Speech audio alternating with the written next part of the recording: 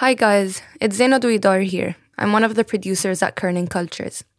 We were supposed to release one of my episodes today, one that I'm excited to share with you.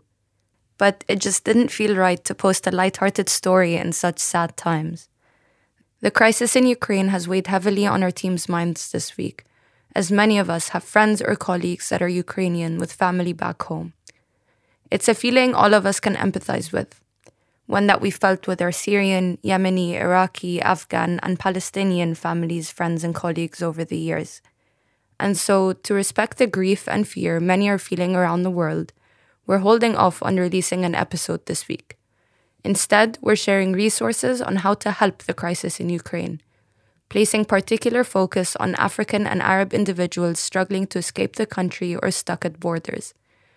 We also want to point you towards some Eastern European voices that we've been listening to in solidarity and support.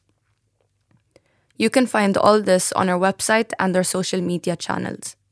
See you next week with a new story.